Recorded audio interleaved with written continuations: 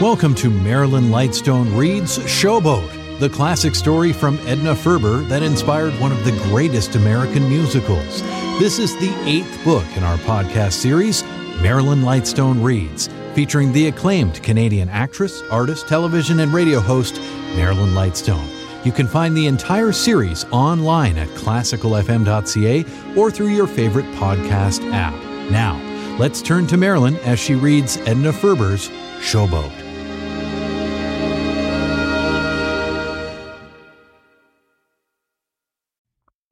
Chapter 7. Julie was gone. Steve was gone. Tragedy had stalked into Magnolia's life, had cast its sable mantle over the cotton blossom. Pete had kept his promise, and revenge had been his. But the taste of triumph had not, after all, been sweet in his mouth. There was little of the peace of satisfaction in his sooty face stuck out of the engine room door. The arm that beat the ball drum in the band was now a listless member, so that a hollow, mournful thump issued from that which should have given forth a rousing boom. The day the cotton blossom was due to play Lemoyne, Mississippi, Julie Dozier took sick.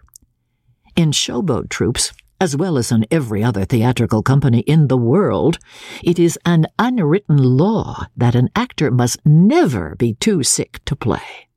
He may be sick. Before the performance, he may be too sick to stand. Immediately after the performance, he may collapse.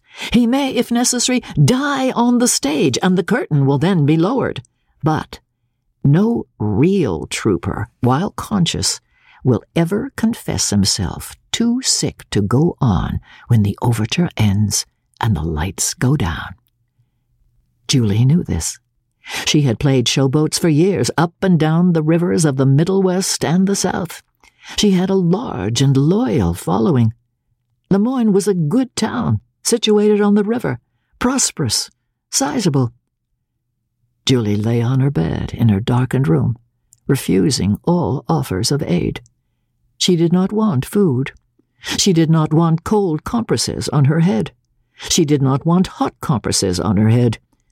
She wanted to be left alone with Steve. Together the two stayed in the darkened room, and when some member of the company came to the door with offers of aid or comfort, there came into their faces a look that was strangely like one of fear, followed immediately by a look of relief. Queenie sent Joe to the door with soup, her panacea for all ailments, whether of the flesh or the spirit. Julie made a show of eating it, but when Joe had clumped across the stage and down to his kitchen, Julie motioned to Steve. He threw the contents of the bowl out of the window into the yellow waters of the Mississippi. Doc appeared at Julie's door for the 10th time, though it was only mid-morning. "Think you can play all right tonight, though, don't you, Julie?" In the semi-darkness of her shaded room, Julie's eyes glowed suddenly, wide and luminous. She sat up in bed, pushing her hair back from her forehead with a gesture so wild as to startle the old trooper. "No!" she cried, in a sort of terror. "No, I can't play tonight. Don't ask me." Blank astonishment made Doc's face almost ludicrous. For an actress to announce 10 hours before the time set for the curtain's rising that she would not be able to go on that evening, an actress who had not suffered decapitation or an amputation, was a thing unheard of in Doc's experience. "God almighty, Julie! If you're sick as all that, you better see a doctor. Steve, what say?" The great blonde giant seated at the side of Julie's bed did not look round at his questioner.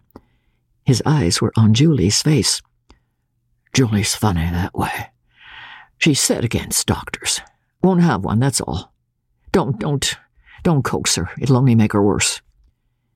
Inured as he was to the vagaries of women, this apparently was too much for Doc. Schultze appeared in the doorway, peered into the dimness of the little room. "Funny thing, I guess you must have an admirer in this town, Jewel. Somebody stole your picture, frame and all, out of the layout in the lobby there. First I thought it might be that crazy Pete used to be so stuck on you. Now, Steve, keep your shirt on. Keep your shirt on. I asked him straight, but he was surprised, all right. He ain't good enough actor to fool me. He didn't do it. Must be some town rube, all right, Julie. Got stuck on your shape or something. I put up another one. He stood a moment, thoughtfully. Ellie came up behind him, hatted and gloved. I'm going up to town, Julie. Can I fetch you something? An orange, maybe, or something from the drugstore? Julie's head on the pillow moved a negative. She says, no thanks, Steve answered for her shortly. It was as though both labored under a strain. The three in the doorway sensed it. Ellie shrugged her shoulders, though whether from pique or indifference it was hard to say. Doc still stood, puzzled, bewildered. Schultze half turned away. "As long as you're all right by tonight," he said cheerfully. "Says she won't be," Doc put in, lowering his voice. "Won't be?" repeated Schultze, almost shrilly. "Why, she ain't sick, is she? I mean, sick?" Schultze sent his voice shrilling from Julie's little bedroom doorway across the bare stage, up the aisles of the empty auditorium, so that it penetrated the box office at the far end of the boat, where Andy, at the ticket window, was just about to be relieved by Parthy. "Hey, Cap, come here. Julie's sick. Julie's too sick to go on. Says she's too sick to—" "Here," said Andy summarily to Parthy, and left her in charge of business. Down the aisle with the light, quick step that was almost a scamper, up the stage at a bound. "Best advance sale we've had since we started out. We never played this town before. License was too high. But here it is, not 11 o'clock, and half the house gone already." He peered into the darkened room. From its soft fur nest in the old sealskin muff, the marmoset poked its tragic mask and whimpered like a sick baby. By now there was quite a little crowd about Julie's door. Miss Means had joined them and could be heard murmuring about mustard plasters on a good hot something or other. Andy entered the little room with the freedom of an old friend. He looked sharply down at the face on the pillow. The keen eyes plunged deep into the tortured eyes that stared piteously up at him. Something he saw there caused him to reach out with one brown paw, none too immaculate, and pat that other slim brown hand clutching the coverlet so tensely. "Why, Julie, what's—" "Say, suppose you folks clear out and let me and Julie and Steve here talk things over quiet. Nobody's ain't going to get well with this mob scene you're putting on. Go on, scat!" Andy could distinguish between mental and physical anguish. They shifted. Duck, Ellie, Schultze, Miss Means, Catcham the torpid. Another moment, and they would have moved reluctantly away. But Parthy, torn between her duty at the ticket window and her feminine curiosity as to the cause of the commotion at Julie's door, became, suddenly, all woman.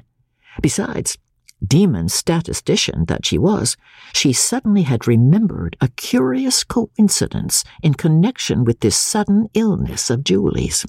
She slammed down the ticket window, banged the box office door, sailed down the aisle. As she approached, Doc was saying for the dozenth time, "Person's too sick to play. They're sick enough to have a doctor's what I say. Playing Xenia tomorrow. Good as stands we got. Probably won't be able to open there neither if you're sick's all that." I'll be able to play tomorrow," cried Julie, in a strained voice. "I'll be able to play tomorrow. Tomorrow I'll be all right." "How do you know?" demanded Doc. Steve turned on him in sudden desperation. "She'll be all right, I tell you. She'll be all right as soon as she gets out of this town." "That's a funny thing," exclaimed Parthy. She swept through the little crowd at the door, seeming to mow them down with the energy of her progress. "That's a funny thing." "What?" demanded Steve, his tone belligerent. "What's funny?" Captain Andy raised a placating palm. "Now, Parthy, now. Parthy? Shh. Don't shush me, Hawks. I know what I'm talking about. It came over me just this minute. Julie took sick at this very town of Lemoyne time we came down river last year. Soon as you and Doc decided we wouldn't open here because the license was too high, she got well all of a sudden, just like that." She snapped a thumb and forefinger. Silence, thick, uncomfortable, heavy with foreboding, settled down upon the little group in the doorway. "Nothing so funny about that," said Captain Andy stoutly, and threw a sharp glance at the face on the pillow. "This hot, sticky climate down here after the cold up north is liable to get anybody to feeling queer. None too chipper myself, bar's that goes. Affects some people that way." He scratched frenziedly at the mutton chop whiskers, this side and that. "Well, I may not know much," began Parthy. Down the aisle skimmed Magnolia, shouting as she came, her child's voice high and sharp with excitement. "Mom! Mom, look! What do you think? Julie's picture's been stolen again right out of the front of the lobby. Julie, they've taken your picture again. Somebody took one and Chelsea put another in, and now it's been stolen too." She was delighted with her news, radiant with it. Her face fell a little at the sight of the figure on the bed, the serious group about the doorway that received her news with much gravity. She flew to the bed then, all contrition. "Oh, Julie, darling, I'm so sorry you're sick." Julie turned her face away from the child, towards the wall. Captain Andy, simulating fury, capered a threatening step towards the doorway crowd, now increased by the deprecating figure of Mr. Means and Ralph's tall, shambling bulk. "Will you folks clear out of here, or will I have to use force? Anybody think a girl didn't have the right to feel sick? Doc, you get down and tend to that ticket window, or Parthy. If we can't show tonight, we got to leave 'em know. Ralph, you write out a sign and get it pasted up at the post office. Sure you won't be feeling better by night time, are you, Julie?" He looked doubtfully down at the girl on the bed. With a sudden, lithe movement, Julie flung herself into Steve's arms, clung to him, weeping. "No!" she cried, her voice high, hysterical. "No, no, no! Leave me alone! Leave me alone, can't you? Leave me alone!" "Oh, sure, sure," Andy motioned. Then fiercely to the company, "Sure, we'll leave you alone, Julie." But tragedy, having stalked her victim surely, relentlessly, all the morning, now was about to close in upon her. She had sent emissary after emissary down the showboat aisle, and each had helped to deepen the look of terror in Julie's eyes. Now sounded the slow, shambling, heavy tread of Windy, the pilot, bearded, somber, ominous as the figure of fate itself. The little group turned towards him automatically, almost absurdly, like a badly directed mob scene in one of their own improbable plays. He clumped up the little flight of steps that led from the lower left-hand box to the stage. Clump, clump, clump. Irresistibly, Parthy's eyes peered sharply in pursuit of the muddy tracks that followed each step. She snorted indignantly across the stage, his beard waggling up and down as his jaws worked slowly, rhythmically on a wedge of honest scrap. As he approached Julie's doorway, he took off his cap and rubbed his pate with his palm, sure sign of great mental perturbation in this monumental old leviathan. The yellow skin of his knobby, bald, dome-like head shone gold in the rays of the late morning sun that came in through the high windows at the side of the stage. He stood a moment, chewing, and peering mildly into the dimness of the bedroom, sphinx-like. It seemed that he never would speak. He stood, champing. The Cotton Blossom Troupe waited. They had not played melodrama for years without being able to sense it when they saw it. He spoke. "Seems that skunk Pete's up to something." They waited. The long tobacco-stained beard moved up and down, up and down. "Skinned out half an hour back, streaking towards town like possessed. He yanked that picture of Julie out of the hall there. Seen him. I see a good deal goes on round here." Steve sprang to his feet with a great ripping river oath. "I'll kill him this time! Seen you take that first picture out, Steve." The deep red that had darkened Steve's face and swelled the veins on his great neck receded now, leaving his china blue eyes staring out of a white and stricken face. I never did. Julie sat up, clutching her wrapper at the throat. She laughed shrilly. "What will you want to steal my picture for? His own wife's picture? Likely." "So nobody in town 'd see it, Julie," said Wendy, mildly. "Listen, 50 years piloting on the rivers, you got to have pretty good eyesight. Mine's as good today as it was time I was 20. I just stepped down from the Texas to warn you. I see Pete coming along the levee with Ike Keener. Ike's the sheriff, and he'll be in here now any minute." "Let him," Andy said stoutly. "Our license is paid. Sheriff's as welcome around this boat as anybody. Let him." But no one heard him. No one heeded him. A strange and terrible thing was happening. Julie had sprung from her bed.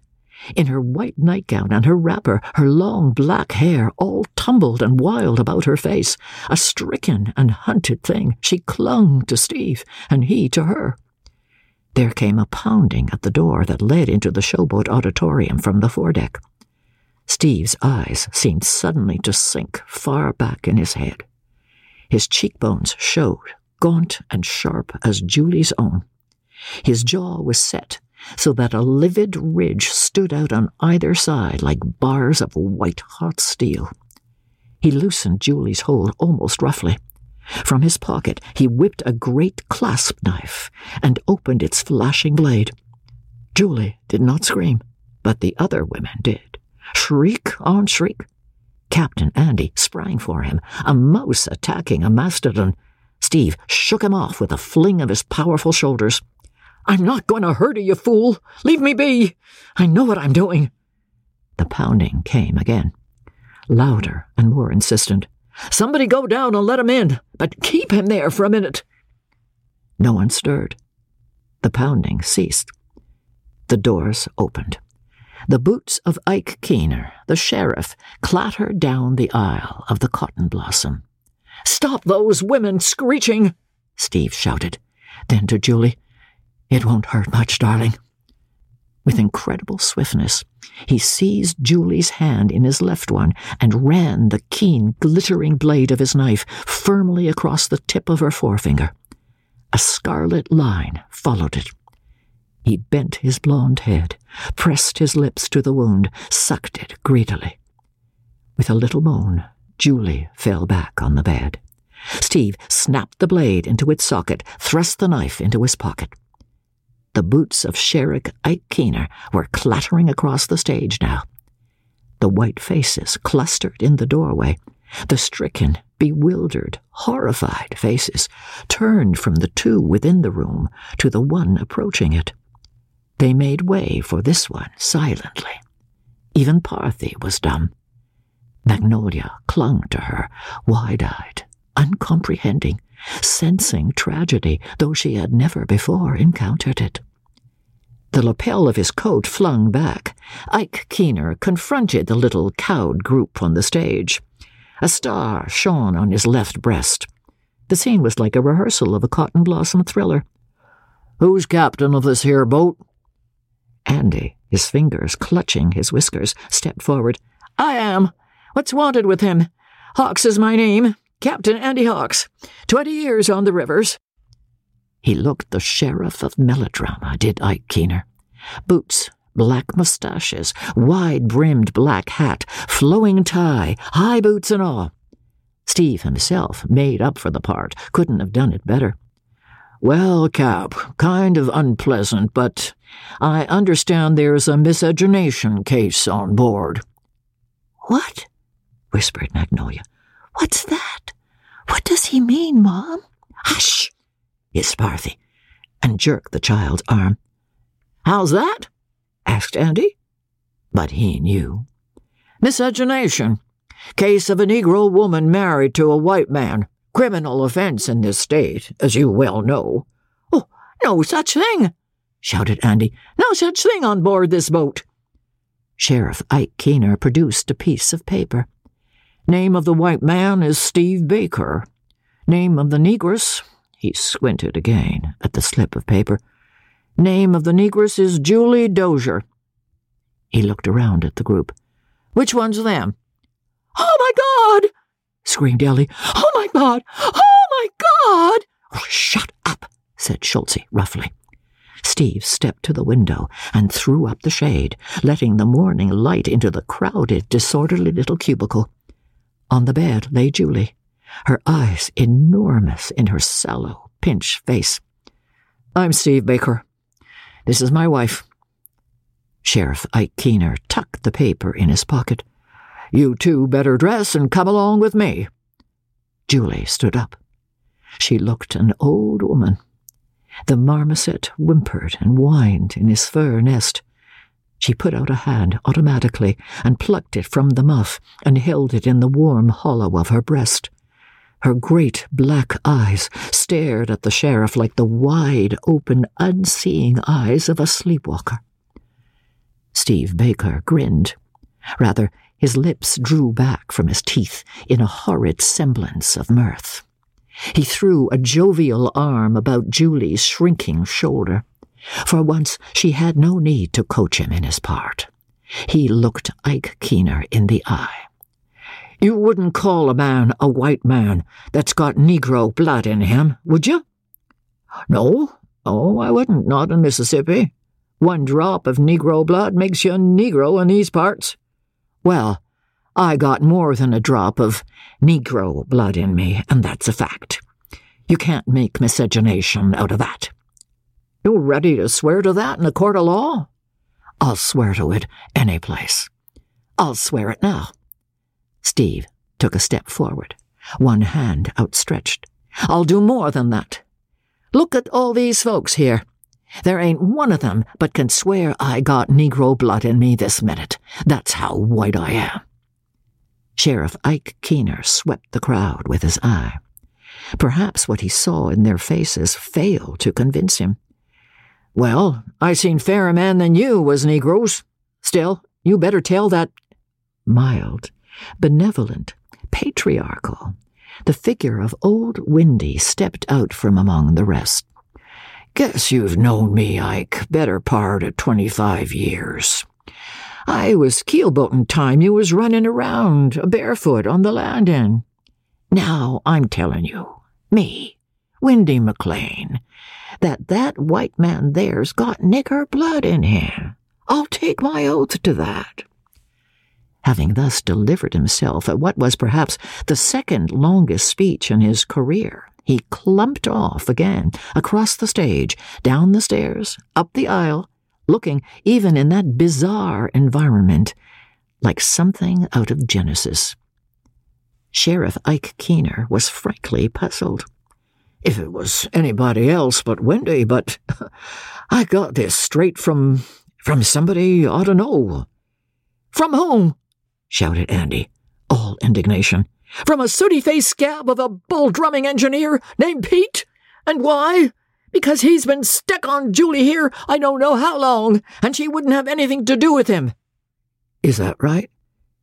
Yes, it is, Steve put in quickly. He was after my wife. Anybody in the company'll bear me out. He wouldn't leave her alone, though she hated the sight of him. And Cap here gave him a talking, didn't you, Cap? So, finally, when he wouldn't quit, then there was nothing for it but lick him. And I licked him good and soused him in the river to get his dirty face clean. He crawls out swearing he'll get me for it. Now you know. Keener now addressed himself to Julie for the first time. He says, this Pete, that you was born here in Lemoyne and that your pop was white and your mammy black. That right? Julie moistened her lips with the tip of her tongue. Yes, she said. That's right. A sudden commotion in the group that had been so still. Ellie's voice, shrill with hysteria. "I will! I'll tell her right out! The wench, the lying black—" suddenly stifled, as though a hand had been clapped none too gently across her mouth. Incoherent blubberings, a scuffle. Schultze had picked Ellie up like a sack of meal, one hand still firmly held over her mouth, had carried her into her room and slammed the door. "What'd she say?" inquired Keener. Again Andy stepped into the breach. "That's our ingenue lead. She's kind of high-strung. You see, she's been friends with Julie Dozier here, without knowing about her blood and like that. Kinda gave her a shock, I guess.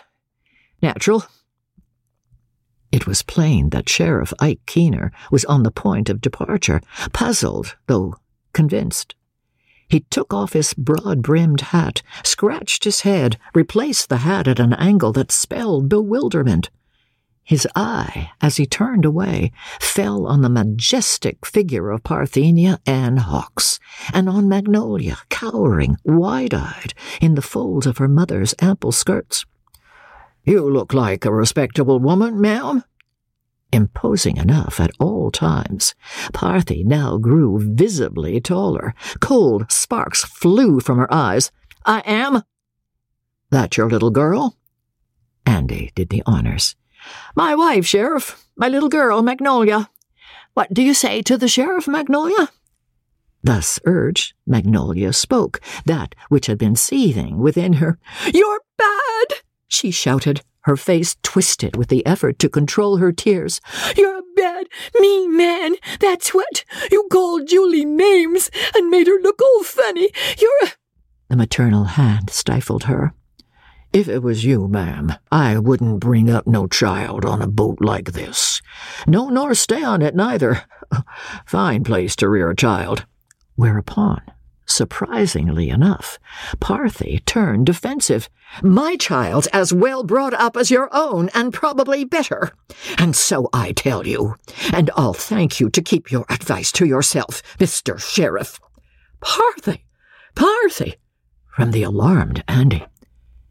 But Sheriff Ike Keener was a man of parts. "Well, womenfolk are all alike. I'll be going." He looked Captain Andy sternly in the eye. "Only let me tell you this, Captain Hawks. You better not try to give your show in this town tonight. We got some public-spirited folks here in Lemoyne, and this fix you're in has kinda leaked around. You go to work and try to give your show with this mixed blood you got here, and first thing you know, you'll be riding out of town on something don't sit so easy as a boat." His broad-brimmed hat at an angle of authority, his coattails flirting as he strode, he marched up the aisle then, and out.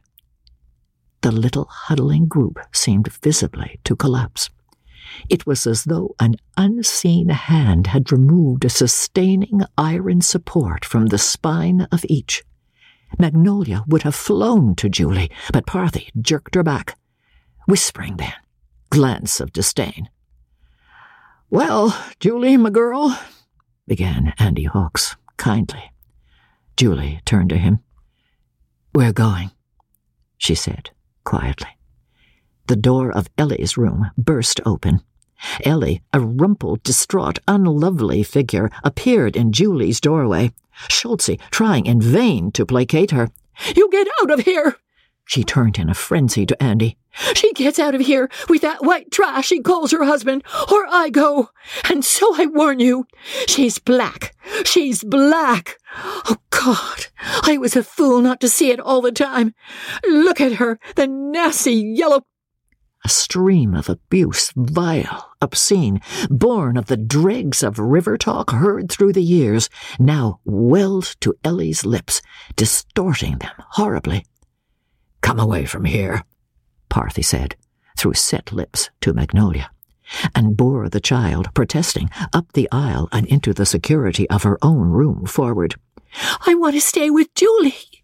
I want to stay with Julie," wailed Magnolia, overwrought, as the inexorable hand dragged her up the stairs. In her tiny, disordered room, Julie was binding up her wild hair with a swift twist. She barely glanced at Ellie. "Shut that woman up," she said quietly. "Tell her I'm going." She began to open boxes and drawers. Steve approached Andy, low-voiced. "Cap, take us down as far as Xenia, will you, for God's sake? Don't make us get off here."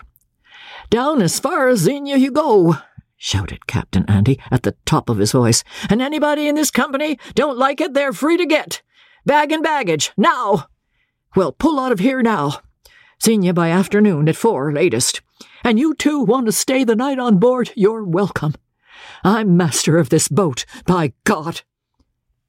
They left, these two, when the Cotton Blossom docked at Xenia in the late afternoon. Andy shook hands with him gravely, and Windy clumped down from the pilot house to perform the same solemn ceremony. You sensed unseen, peering eyes at every door and window of the Cotton Blossom and the Bully Able. "How you fixed for money?" Andy demanded bluntly.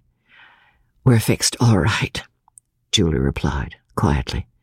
Of the two of them, she was the more composed. "We've been saving. You took too good care of us on the Cotton Blossom. No call to spend our money."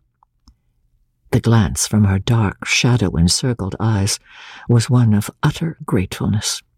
She took up the lighter pieces of luggage. Steve was weighed down with the others, bulging boxes and carpet-bags and bundles, their clothing and their showboat wardrobe and their pitifully few trinkets and personal belongings. A pincushion, very lumpy, that Magnolia had made for her at Christmas a year ago. Photographs of the Cotton Blossom. A book of pressed wildflowers. Old newspaper clippings. Julie lingered. Steve crossed the gangplank, turned, beckoned with his head. Julie lingered. An unspoken question in her eyes. Andy flushed and scratched the mutton chop whiskers this side and that. "Well, you know how she is, Julie. She don't mean no harm. But she didn't let on to Magnolia just what time you were going. Told her tomorrow, likely. Women folks are funny that way. She don't mean no harm." "That's all right," said Julie, picked up the valises, was at Steve's side. Together, the two toiled painfully up the steep riverbank, Steve turning to aid her as best he could. They reached the top of the levee. They stood a moment, breathless, then turned and trudged down the dusty southern country road, the setting sun in their faces.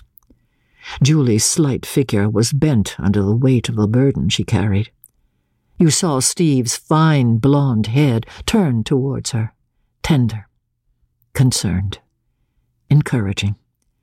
Suddenly, from the upper deck that fronted Magnolia's room and Parthy's came the sound of screams, a scuffle, a smart slap, feet clattering pell-mell down the narrow wooden balcony stairs. A wild little figure in a torn white frock, its face scratched and tear-stained, its great eyes ablaze in the white face, flew past Andy, across the gangplank, up the levee, down the road. Behind her, belated and panting, came Parthy. Her hand on her heart, her bosom heaving, she leaned against the inadequate support offered by Andy's right arm, threatening momentarily to topple him by her own dead weight into the river.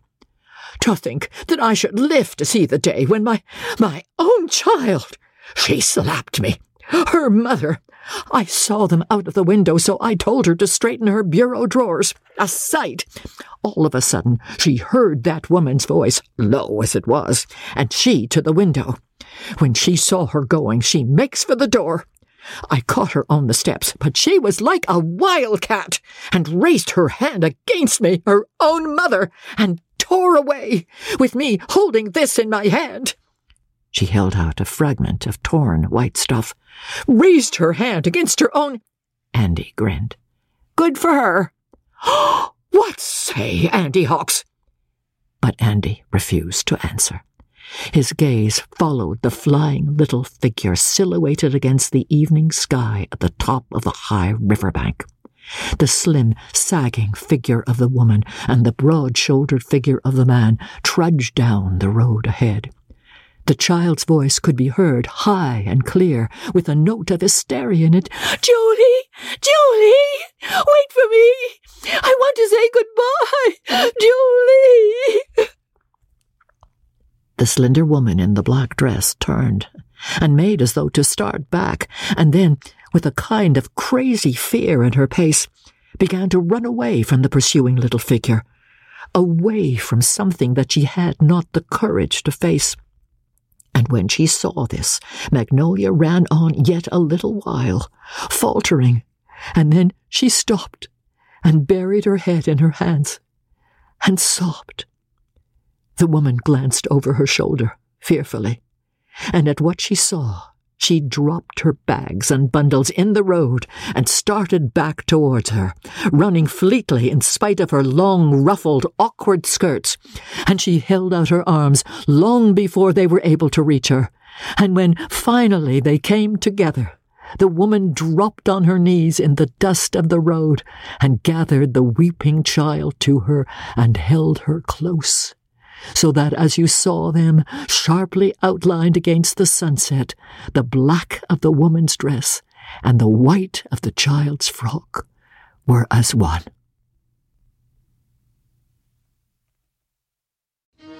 Thanks for listening to Marilyn Lightstone Reads Showboat. This episode was produced by Justin Eacock, executive producer Moses Neimer. This is the 8th book in our Marilyn Lightstone Reads podcast series. Other readings include Anne of Green Gables, The Age of Innocence, Pride and Prejudice, and The Woman in White. You can also help support this podcast by recommending it to your friends and leaving a 5-star review in your preferred podcast store. And while you're there, look for a variety of other quality podcasts proudly presented by the Zoomer Podcast Network. This podcast is proudly produced and presented by the Zoomer Podcast Network, home of great podcasts like Marilyn Lightstone Reads, Idea City on the Air, and The Garden Show.